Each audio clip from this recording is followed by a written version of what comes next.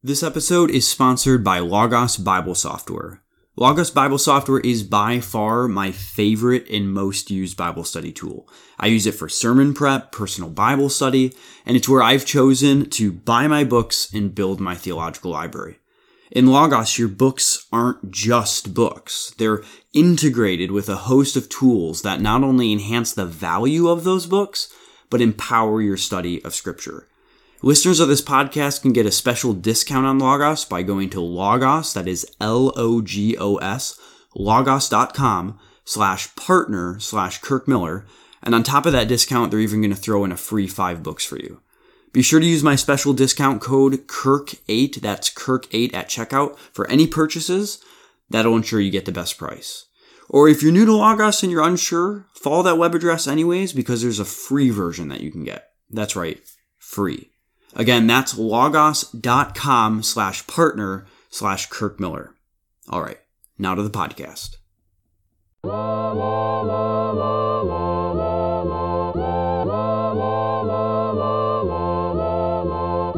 Hey everybody, this is Kirk here, and you are listening to another episode of The Church Theology Podcast, a podcast on the church, for the church. As I said, my name is Kirk Miller, and I am here with Dan Allen. That's it? Hey, we're recording now. Oh. Yeah. Get off your phone. And so that's Dan. We are pastors at Crossway Community Church in Milwaukee. And we are continuing our series on Bible translations. What they are, what about them is important to understand as we think about using them and knowing how to interact with them. I realized we didn't really give a definition of Bible translations last time, so maybe I can just give a basic definition of that. Specifically an English Bible translation, you can define as an English Bible translations are publications that seek to faithfully render the original Hebrew, Aramaic, and Greek texts of the Bible into the English language. I'll read that again, and I want you to notice there is a split infinitive in my definition. I was giving Dan a hard time about split infinitives the other day, and there's a split infinitive in my definition. If you don't know what a split infinitive is, just Google it. It's all right, I didn't know either. Okay. English Bible translations are publications that seek to faithfully render, there's your split infinitive, to faithfully render the original Hebrew, Aramaic, and Greek texts of the Bible into the English language. Or you might say into any language. Yeah, like the receptor language. But the receptor language, yeah. So that's a basic definition. I think most of us have an idea of what that is.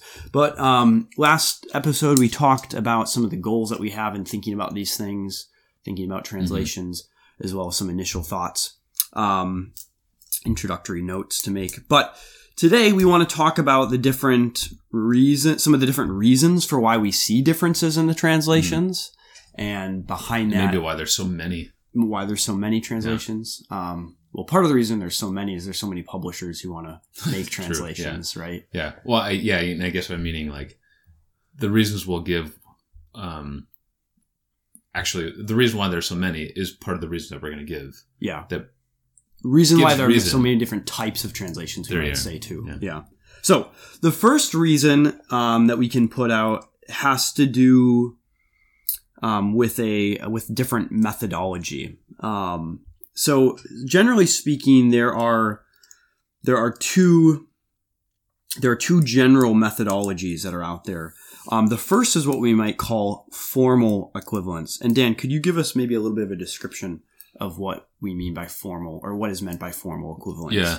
I mean, a formal would be typically, the general way to think about it is kind of more of a word for word. So you're trying to, there's a word in the Greek text. I need a word for it in the English text. And I'm going to try to match that as best as I can. As best as I can, because it's impossible to do it exactly. Yes. Because if you're going to get it exactly, it would still be in the original language. If it was literal, it would be Hebrew. It would be Greek. Right. So you got to get it in English, which means you're going to lose something in translation. That's not exactly the same. Yep. But formal equivalence, so break that phrase down. Equivalence is the idea that you want them to be the same. You want what's in the original to come out the same in the receptor. The receptor language is what you're translating it into. And you want them to be equivalent. Formal equivalent, though, is going to say we want to keep some of the formal properties in that equivalence. So like you want to get the like kind of more of the word for word type of thing going on. Yeah. If a word conveys sort of a past tense idea in the original, you want to make sure that in the receptor language, in English, for example, you want to make sure it conveys sort of a past tense idea. The plural versus singular. The grammar, you want to retain a good bit of the grammar and the syntax, like in other words, the details that you find in the Greek and Hebrew, you want to get to be very exact as you bring it over into English or whatever other language you're using to translate into. That can create a more rigid translation. It's going to be a little bit less readable, sometimes a little bit less easily understood immediately, but in a sense, more accurate in the sense of accurate to the details, accurate to the exact details of the original Greek and Hebrew. Would you add anything else to that? No, I think it's good. Yeah. So equivalence in terms of grammar, syntax, and vocabulary. Vocabulary is probably a better word to use than word for word because oftentimes it doesn't really work that way, like a word to word. But the idea of the actual general vocab, way to think about it, the actual vocab, the actual meaning of the words. The other methodology, so this would be a philosophy, sort of the approach to a translation. The other philosophy or methodology would be what's called a dynamic equivalence or a functional equivalence. So, again, there's an idea of equivalence. They want to have an equivalence between the original Greek and Hebrew and what is getting translated. So they want to convey that accurately.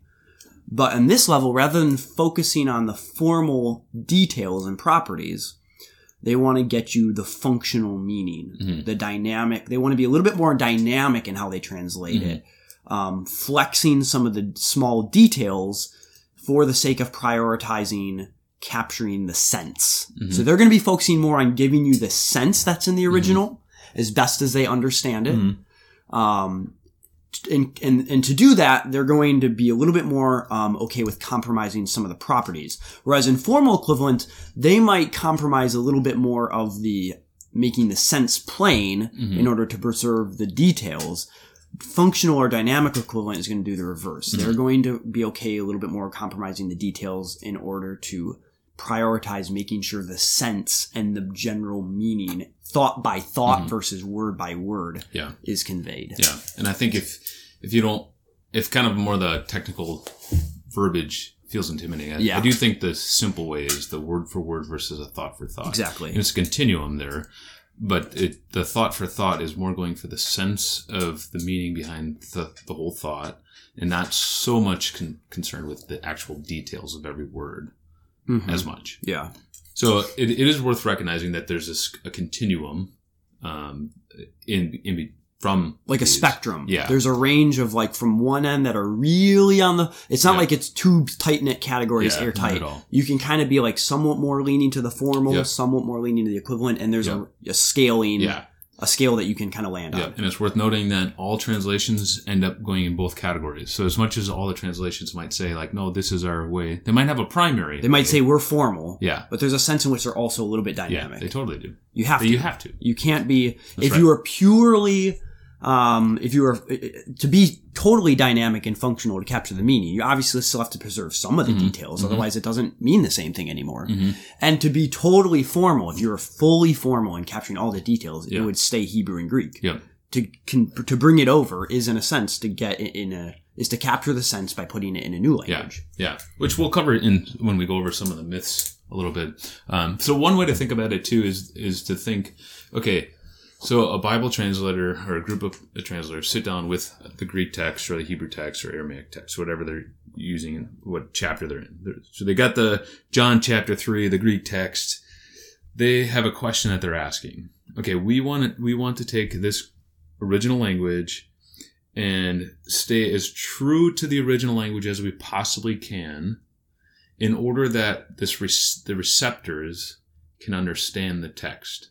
Now they have a major two directions they can go. They can either say, we're only going to do as much translation as possible to keep the same sense. We really want to make sure we're staying true to the text. But the details of it. details, Yep. but we don't want to do a whole lot of interpretation. Yeah. Like, we want to let that up to the receptor themselves. They need to figure that out. We just want to get the words out, and that's why it'll be a little bit more rigid, a little bit more kind of feel clumsy at times. But there it is. You guys do the work. Yeah. So I'm going to try to give you the exact details. Mm-hmm. I'm not going to try to smooth it out because I want to leave that in your hands, the interpreter's hands, to think through. Yeah. Or do they say, no, I really want the receptor to really fully understand, to be able, like, first read, they can kind of grasp what's being said. Yeah. And they feel the weight of it and the sense of it. Mm-hmm. Yeah. So maybe I could give an example of this. At least we have something, we know what we're talking about here. So Mark 2, verse 16. Mark chapter 2, verse 16. So again, I'm going to use the King James Version, the ESV, the NIV, the NLT. And really just pay attention to this last part of the verse, and that's the part we can talk about. Even though there's other parts we could point out. So King James Version reads Mark chapter 2, verse 16. And when the scribes and Pharisees saw him eat with publicans and sinners, they said unto his disciples, How is it that he eateth and drinketh with publicans and sinners? So again, that last question they asked, how is it that he eateth and drinketh with publicans and sinners? That's the King James Version, really trying to say true to word for word, which in the Greek would be, let's see, to learn him. So with the taxmen and sinners he eats. Okay. ESV says, and the scribes and the Pharisees, when they saw that he was eating with sinners and tax collectors, said to his disciples, Why does he eat with tax collectors and sinners? Pretty close to the King James Version. The only real difference there would be King James Version is using publicans, ESV is using tax collectors. I don't know why that is. Perhaps publicans, when King James was translated, was more tax collector. Yeah. Probably maybe just as an old school word. I'm not sure. Yeah, it could be.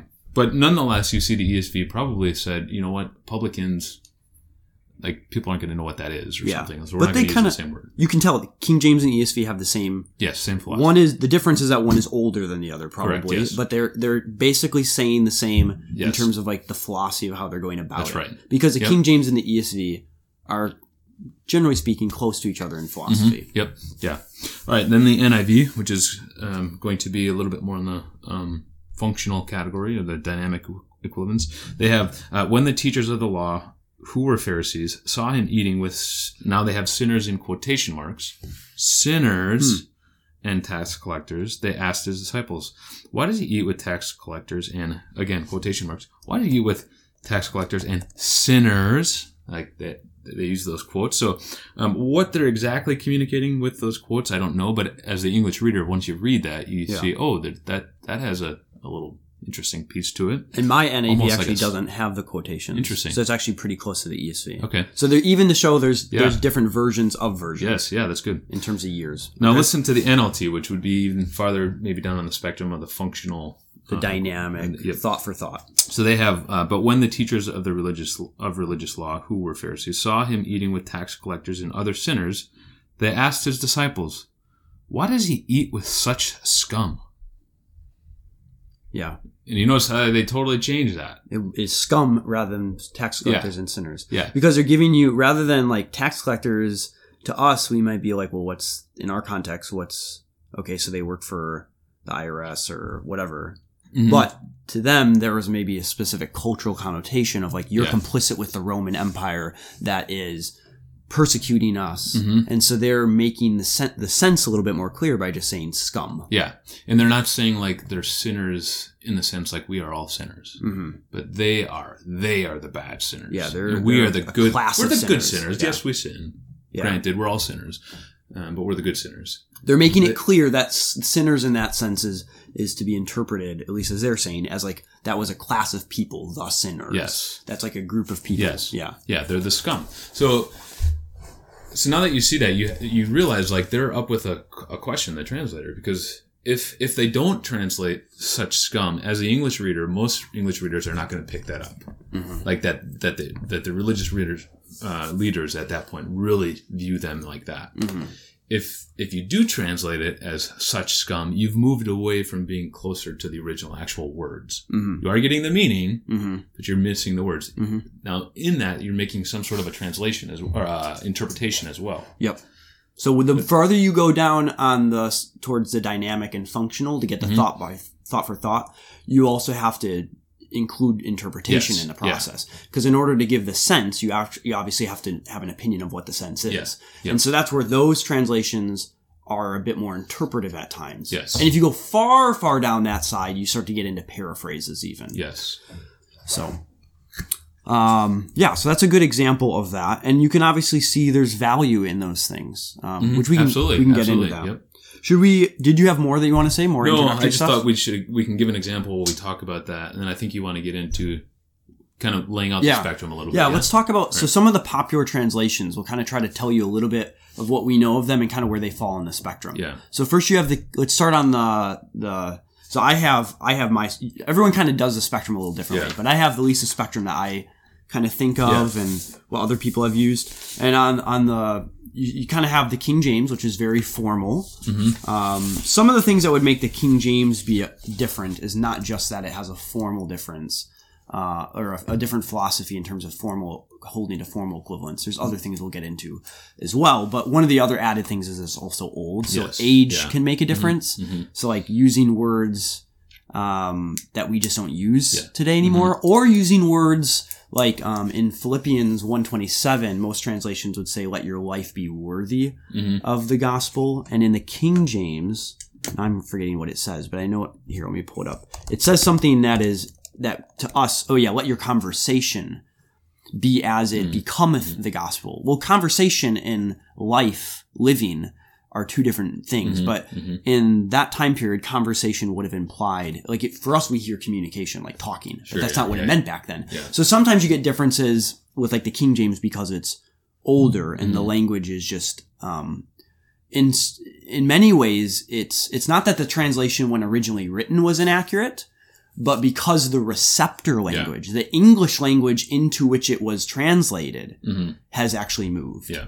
We don't speak that way anymore. It makes the King James inaccurate when the translation itself isn't inaccurate, but now the effect of it is that it creates inaccuracies because the English language itself has sort of slipped away. Yeah. And developed since then. But also the initial philosophy was more of a formal. It was more formal. Yeah, I got a little bit down a rabbit trail there. But the point taken, I think that's so King James is more on the formal end of things. So typically, I mean, when I see these continuums, just if you're trying to picture this listening, it's typically on the left-hand side, people will put formal equivalent, all the way down to the right being the functional. Yeah. I mean, you can do it different ways, but just so you understand, what we're trying to do here, we're trying to plot out each translation on the plot, on the scale, where it slides. So on the far left, on the plot, that's me. Okay, on the far, I say goofy things, so I wasn't sure if it was me. But on the far left, on the formal side, you have the King James. Yes. What would be another? And I put basically on the same point on that line, the NASB, personally, New American Standard Bible. Yeah. That it's weird because for me, in my kind of real formative years of kind of initial heavy study of the text, that's what I use. So it doesn't really feel wooden to me or boxy or whatever. Because you're used to it. And sometimes when you're used to a translation, it doesn't feel as rigid. Yeah. Yeah.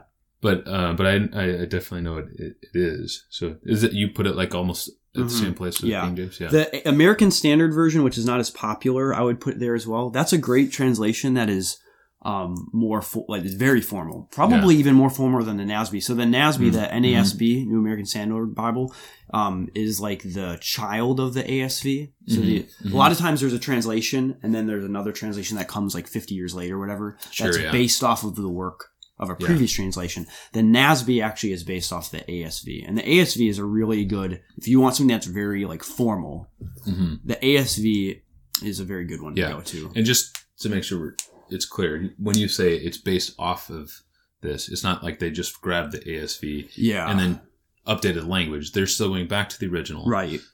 but they're standing a little bit on the shoulders of. Yeah, some they're of them. using that as sort of like is sort of a starting place at Yeah. least for some of their Yeah. helping with their translation work. Yeah. Yeah. So, anyways, the ASV and the NASB are sort of related like that. And then I would put, in terms of some of the major ones, I would put probably the ESV next. Yeah, that's what I have too. And the English Standard. the version. English Standard Version. That's what our church uses for preaching. Mm-hmm. The RSV, if you're familiar with that, the Revised Standard Version, the ESV is sort of has a relationship to the RSV like the NASB does to the ASV. Right. So the ESV is sort of on the shoulders of the RSV. Yeah. So those both are 'Cause kind how of a little does bit that, more formal. Did Crossway Books bought the rights I have of no the idea, RSV or honestly. something like that and then translated? I'm not sure. Okay. I'm not sure. I just know that those are related.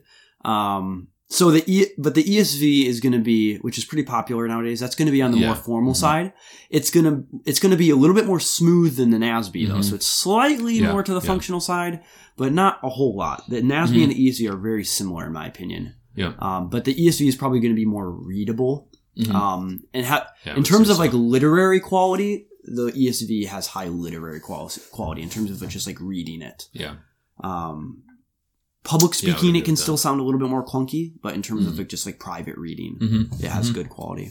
You have the NRSV, the New Revised Standard Version, which also comes off of the RSV. That one has a little bit more of like a liberal tendency, like theologically liberal tendencies to it. So more mainline denominations and I've read that one. liberal Protestant denominations use that one more. And then what would be some other ones you would put? So on mine, I have Holman Christian Standard, which I think has been updated. That's been replaced by the Christian Standard Yeah, Bible. I have that. So Holman Christian Standard became the Christian Standard. Christian Standard Bible, yeah. I have that right near the middle, but I still have it a little bit leaning in the formal. Okay. They have a really good introduction, by the way. The one way to figure out some of the translations themselves is typically they have a good introduction in the front of the Bible or of the translation they'll kind of tell you what they're trying to do or tell you some of their translation philosophies. Yeah. I have the Christian Standard or the CSB in the middle as well. Okay. I think that one, and that's a solid translation as well. Like that is it's really like much that. more smoothed out, maybe much more strong. It's more smoothed out than even the ESV. Yes. It gets a little bit more dynamic than the ESV to do that, but it reads really well, and it's a really solid. It's a newer translation. The CSB, the Holman was before it. Yes. Yeah. But the CSB is pretty new, and it's really solid. That's all I have on I think you have more on your continuum than I do. That's all I have on the formal side. This is just copied from Gordon and Fee, but I kind of have my own I use. But yeah, I would say maybe I would throw one more in there, which is the NET. This is one that's maybe not as well known. Which you can get free online. Yeah. It's the New English Translation, I think. And I think it's put out by New English Translation, I believe. The NET though. This one is occasionally they'll say things twice, like if they feel like they need to convey. They have an interesting translation philosophy because occasionally they'll repeat a line, like in order to get the sense if there's like two senses that they want to convey. So occasionally it will be a longer translation. Yeah. But the value of this translation is they put in a ton of notes. Yeah, there really is. This translation is known for putting in notes. So sometimes if you have your Bible, in the footnotes, it'll give you like things like it could be translated this way, or translators debate if this is translated this way or whatever. It gives you notes on like the translation. Most good translations will give you some of the basic bare minimum stuff. Yeah. This one though is loaded. They give you really translation notes on like every line. Yeah. Really good stuff. I don't know if you've ever seen a hard copy of it. You get like one verse on every page. The only one I saw. That was a doozy. Yeah. But it is a great resource. Yeah. You literally get like a verse on every page Yeah. because there's so many notes. They update that quite regularly. Is that correct? I think it's a live update. Yeah. Yeah. So they're constantly updating. Because you can, the way I understand it, I've never tried, but I thought you could actually write in, like if you see something that you feel like should be translated a different way, you can write in an argument for that. Interesting. They'll consider that. I don't know if that's true or not. No. Yeah. No, I'm second guessing myself that it's out Maybe. there. It sounds in the public good. sphere. But that one's more of an electronic use, I think. Yeah. Because it's maybe not as functional in print. So I know you can go online and read it. I think it's through Can you get an Bible.org app or something maybe. too, or no? I'm not sure. Okay. I use it on Logos, but for those who don't have Logos, there's probably other ways, I'm sure. Yeah. Nonetheless, I would agree with that. That is. Yeah. There are points in that one where they take some newer translations that are a little bit, can be problematic, I think. But we'll leave that aside for now. Okay. So what would be sort of next that you have? Yeah. So in terms of now moving into the functional side, the more dynamic thought for thought. Jinx. Ooh, this is going to be nice. Huh? Buy me a Coke. I was going to say coffee, but... Okay. All right. So I move next to... Oh, you know what? I have the NET in the functional side. I guess I did have this on here. Oh, interesting. Right near the middle, but on the... Okay. On that yeah, side. I could see that. The NET is a little bit more functional. Yeah. But it's somewhere in the middle, I'd say. Yeah. I'd put the CSB a little bit... I'd put CSB and the NET kind of in the same middle-ish camp. Yeah. Nonetheless, they're right near the middle there. Okay. Then I have the NIV. Me as well. Right there. New International Version. One of the most popular. Yep. If not the most popular. The revisions for that was... The first was in 84, I think. Is that right? One of them was in 84. I'm not sure what the first one was. And then there's been several revisions for that. Yeah. And that one is definitely more on the functional side. Yeah, definitely. A solid functional translation, though. So it's going to give you more thought for thought. Yep. And then farther down the line, I have the New Living Translation. Yep, that's what I have. Or translation, the NLT, which I like that translation. I do too. I like it a lot. So. Yeah, there's because it's very much. It takes a bit more of a leap from the NIV, I think, in terms of it's much more down the functional side. It's one of the more drastic functional ones. Yeah, it is. But I think some people will bash it because it's more functional, and some people and dynamic, and some people have that impression that the only good translations are the more formal ones. And I would say the formal ones are great, and if you're going to do really detailed, interpretive work, you got to make sure you have a formal one, because they're going to convey those details to you. But something like the NLT, if you're trying to do some reading that's not necessarily focused on the details, but more on the sense, the NLT is great. Yeah, and I use it for sermon prep, where in some ways the NLT can function as like a commentary, because it gives senses to a passage where you're like, wow, that conveyed it in a really helpful way. I totally agree. And hopefully if you are listening, you do kind of more like push against like the NLT. Hopefully you'll tune in long enough to hear that there can be some really good qualities to it. Yeah. That it can be really beneficial. Like even the verse we looked at, the Mark 2:16, how they call out such scum. That definitely hits you differently. That definitely calls out like exactly what they're trying to get at. That, perhaps you wouldn't have caught otherwise. Yeah. And I might not go to that to use as like a main sermon. Yeah. Bible, preaching Bible, maybe in some contexts with like children or something, but like, because I want to be able to point people to the details of the text that maybe the NLT is smoothing over. But again, it has different value to it. That now there will be times when I'm preparing a sermon and I'm looking at the NLT to see how it translates something, and because it's going more into the sense for sense, a thought by thought, and you have to have a little bit more interpretation when you do that. Sometimes I just don't agree with interpretation, and on that account, totally I'm just going to say I don't think they got it there. Yeah, that's some of the danger with the thought by thought is.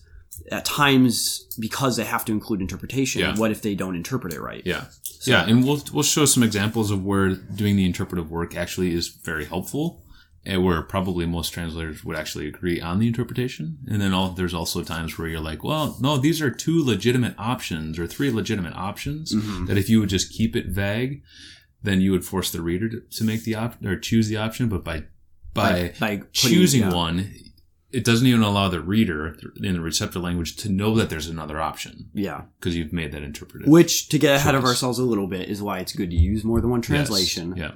Because every translation has to do that at some points, even the more formal ones. And so it's good to have other translations to see occasionally if it's like, whoa, that translates it differently. So now I have some interpretive options here. Yeah. Now there's at least one other major one out there that... it's a little bit of an outlier. Yeah. Called the Message.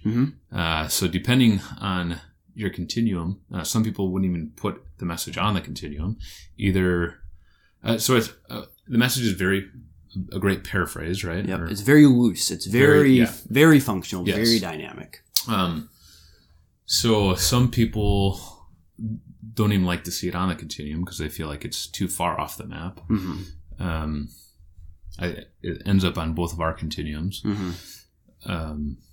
you have anything to say about it? I mean, I think it gets a bad rap typically from folks who are a little bit more strict that things have to be the formal. Yeah. And I'm more inclined to the formal myself. So I'm definitely in that camp. Like that's what I appreciate typically. That's what I use almost always. While consulting the more functional. But I don't have anything against the message. I think you just have to know what it's for. It's more of a paraphrase. It's definitely going to put things, because what it does is it doesn't really try to, it doesn't try to keep the details of the original. It's actually trying to do the very opposite. It's trying to put the details take the details that were in the original and the vocab and the sense of the original and put it into contemporary expression. So he might even use like phrases like skin a cat. There's nothing in the original text that says anything about a cat or skinning it, but he'll use phrases like that that are in our contemporary language, like kind of slang, because he really wants to. This is Eugene Peterson, the guy who's mainly responsible for this translation, because he wants to help people, sense it afresh. Now, I don't know if I'd call it a translation because it's not really trying to do translation, but it's more of it's a tool. It's something else, but it's not necessarily bad. Yeah. How would you answer this question? Because I think both of us would say we think it's helpful for God's people to have a variety, right? To read multiple translations. But if somebody was only going to have one and read that translation, I'm guessing most of these you'd be like, that wouldn't be my choice, but I'm okay with it. Because they're staying faithful. Would you include the message on there then? Like that was the only one. If that was the only one they'd have, I probably would not. Yeah, I think that's where I'd be too. As much as I think it can be helpful to read, and I've really benefited from it at times, especially when I'm dealing with a passage that I cannot figure out. I go to it knowing he's going to take an interpretation. He's going to give me something, but it's still helpful. Yeah, I wouldn't go to it as your main one. Yeah, I think anything that we said before, like from the more formal to even like the NLT on the more functional, depending on who you are. Like I prefer the more formal, like for more detailed interpretation. Well, like let's say you have a lower reading level, like the NLT might be a good option for you. It probably depends on who you are. One other translation I would throw out. I saw you looking at me a certain way. Because you're right in front of me. I realize I'm lower than you. I didn't say that. The one other translation I would throw out is like one that I got for my daughter. Is like 2, so she's not at the point of reading or anything like that. But in anticipation of when she'll start reading, I bought her the NIRV, the New International Readers Version, which is written at like a 3rd grade reading level. And so that's another one that's like really simplified down. So that would be a good one for like kids who are learning how to read. And it basically uses a translation philosophy of the NIV, but it just tries to make things super simple. Short sentences, break down any sort of big words into phrases. Yeah. It's good. So, go ahead. I was just trying to think our girls that we got, the Bibles that we got. Because you have elementary age kids. Yeah, I'm pretty sure it's just the regular. I remember like looking through the translations. I'm pretty sure we just got them the NIV. It didn't go with that. I don't remember why. I don't. The NLT is a good option, I think, for children or people who maybe. No, did I say NLT? I said NIV. You said NIV, but I'm saying NLT might be a good option for children or folks who struggle with reading comprehension, or people like English as a second language. Like I know we both worked at the rescue mission in Milwaukee. I know a lot of the guys at the Milwaukee Rescue Mission, they found the NLT to be helpful. But yeah. I mean, I think it can be really helpful just for like if you've been around the church for a while. Yeah. Even if you have a high reading level. It just says things where you're like, whoa. Yeah. Like I never even thought of that. Because sometimes I think we just read and we're just kind of reading it again, versus like really thinking about some of these little nuances that just get missed, and they're gonna try to call it out. So all right. Cool. So let's we'll stop there for today.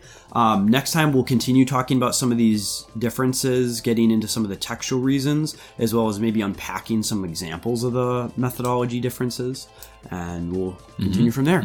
Bye.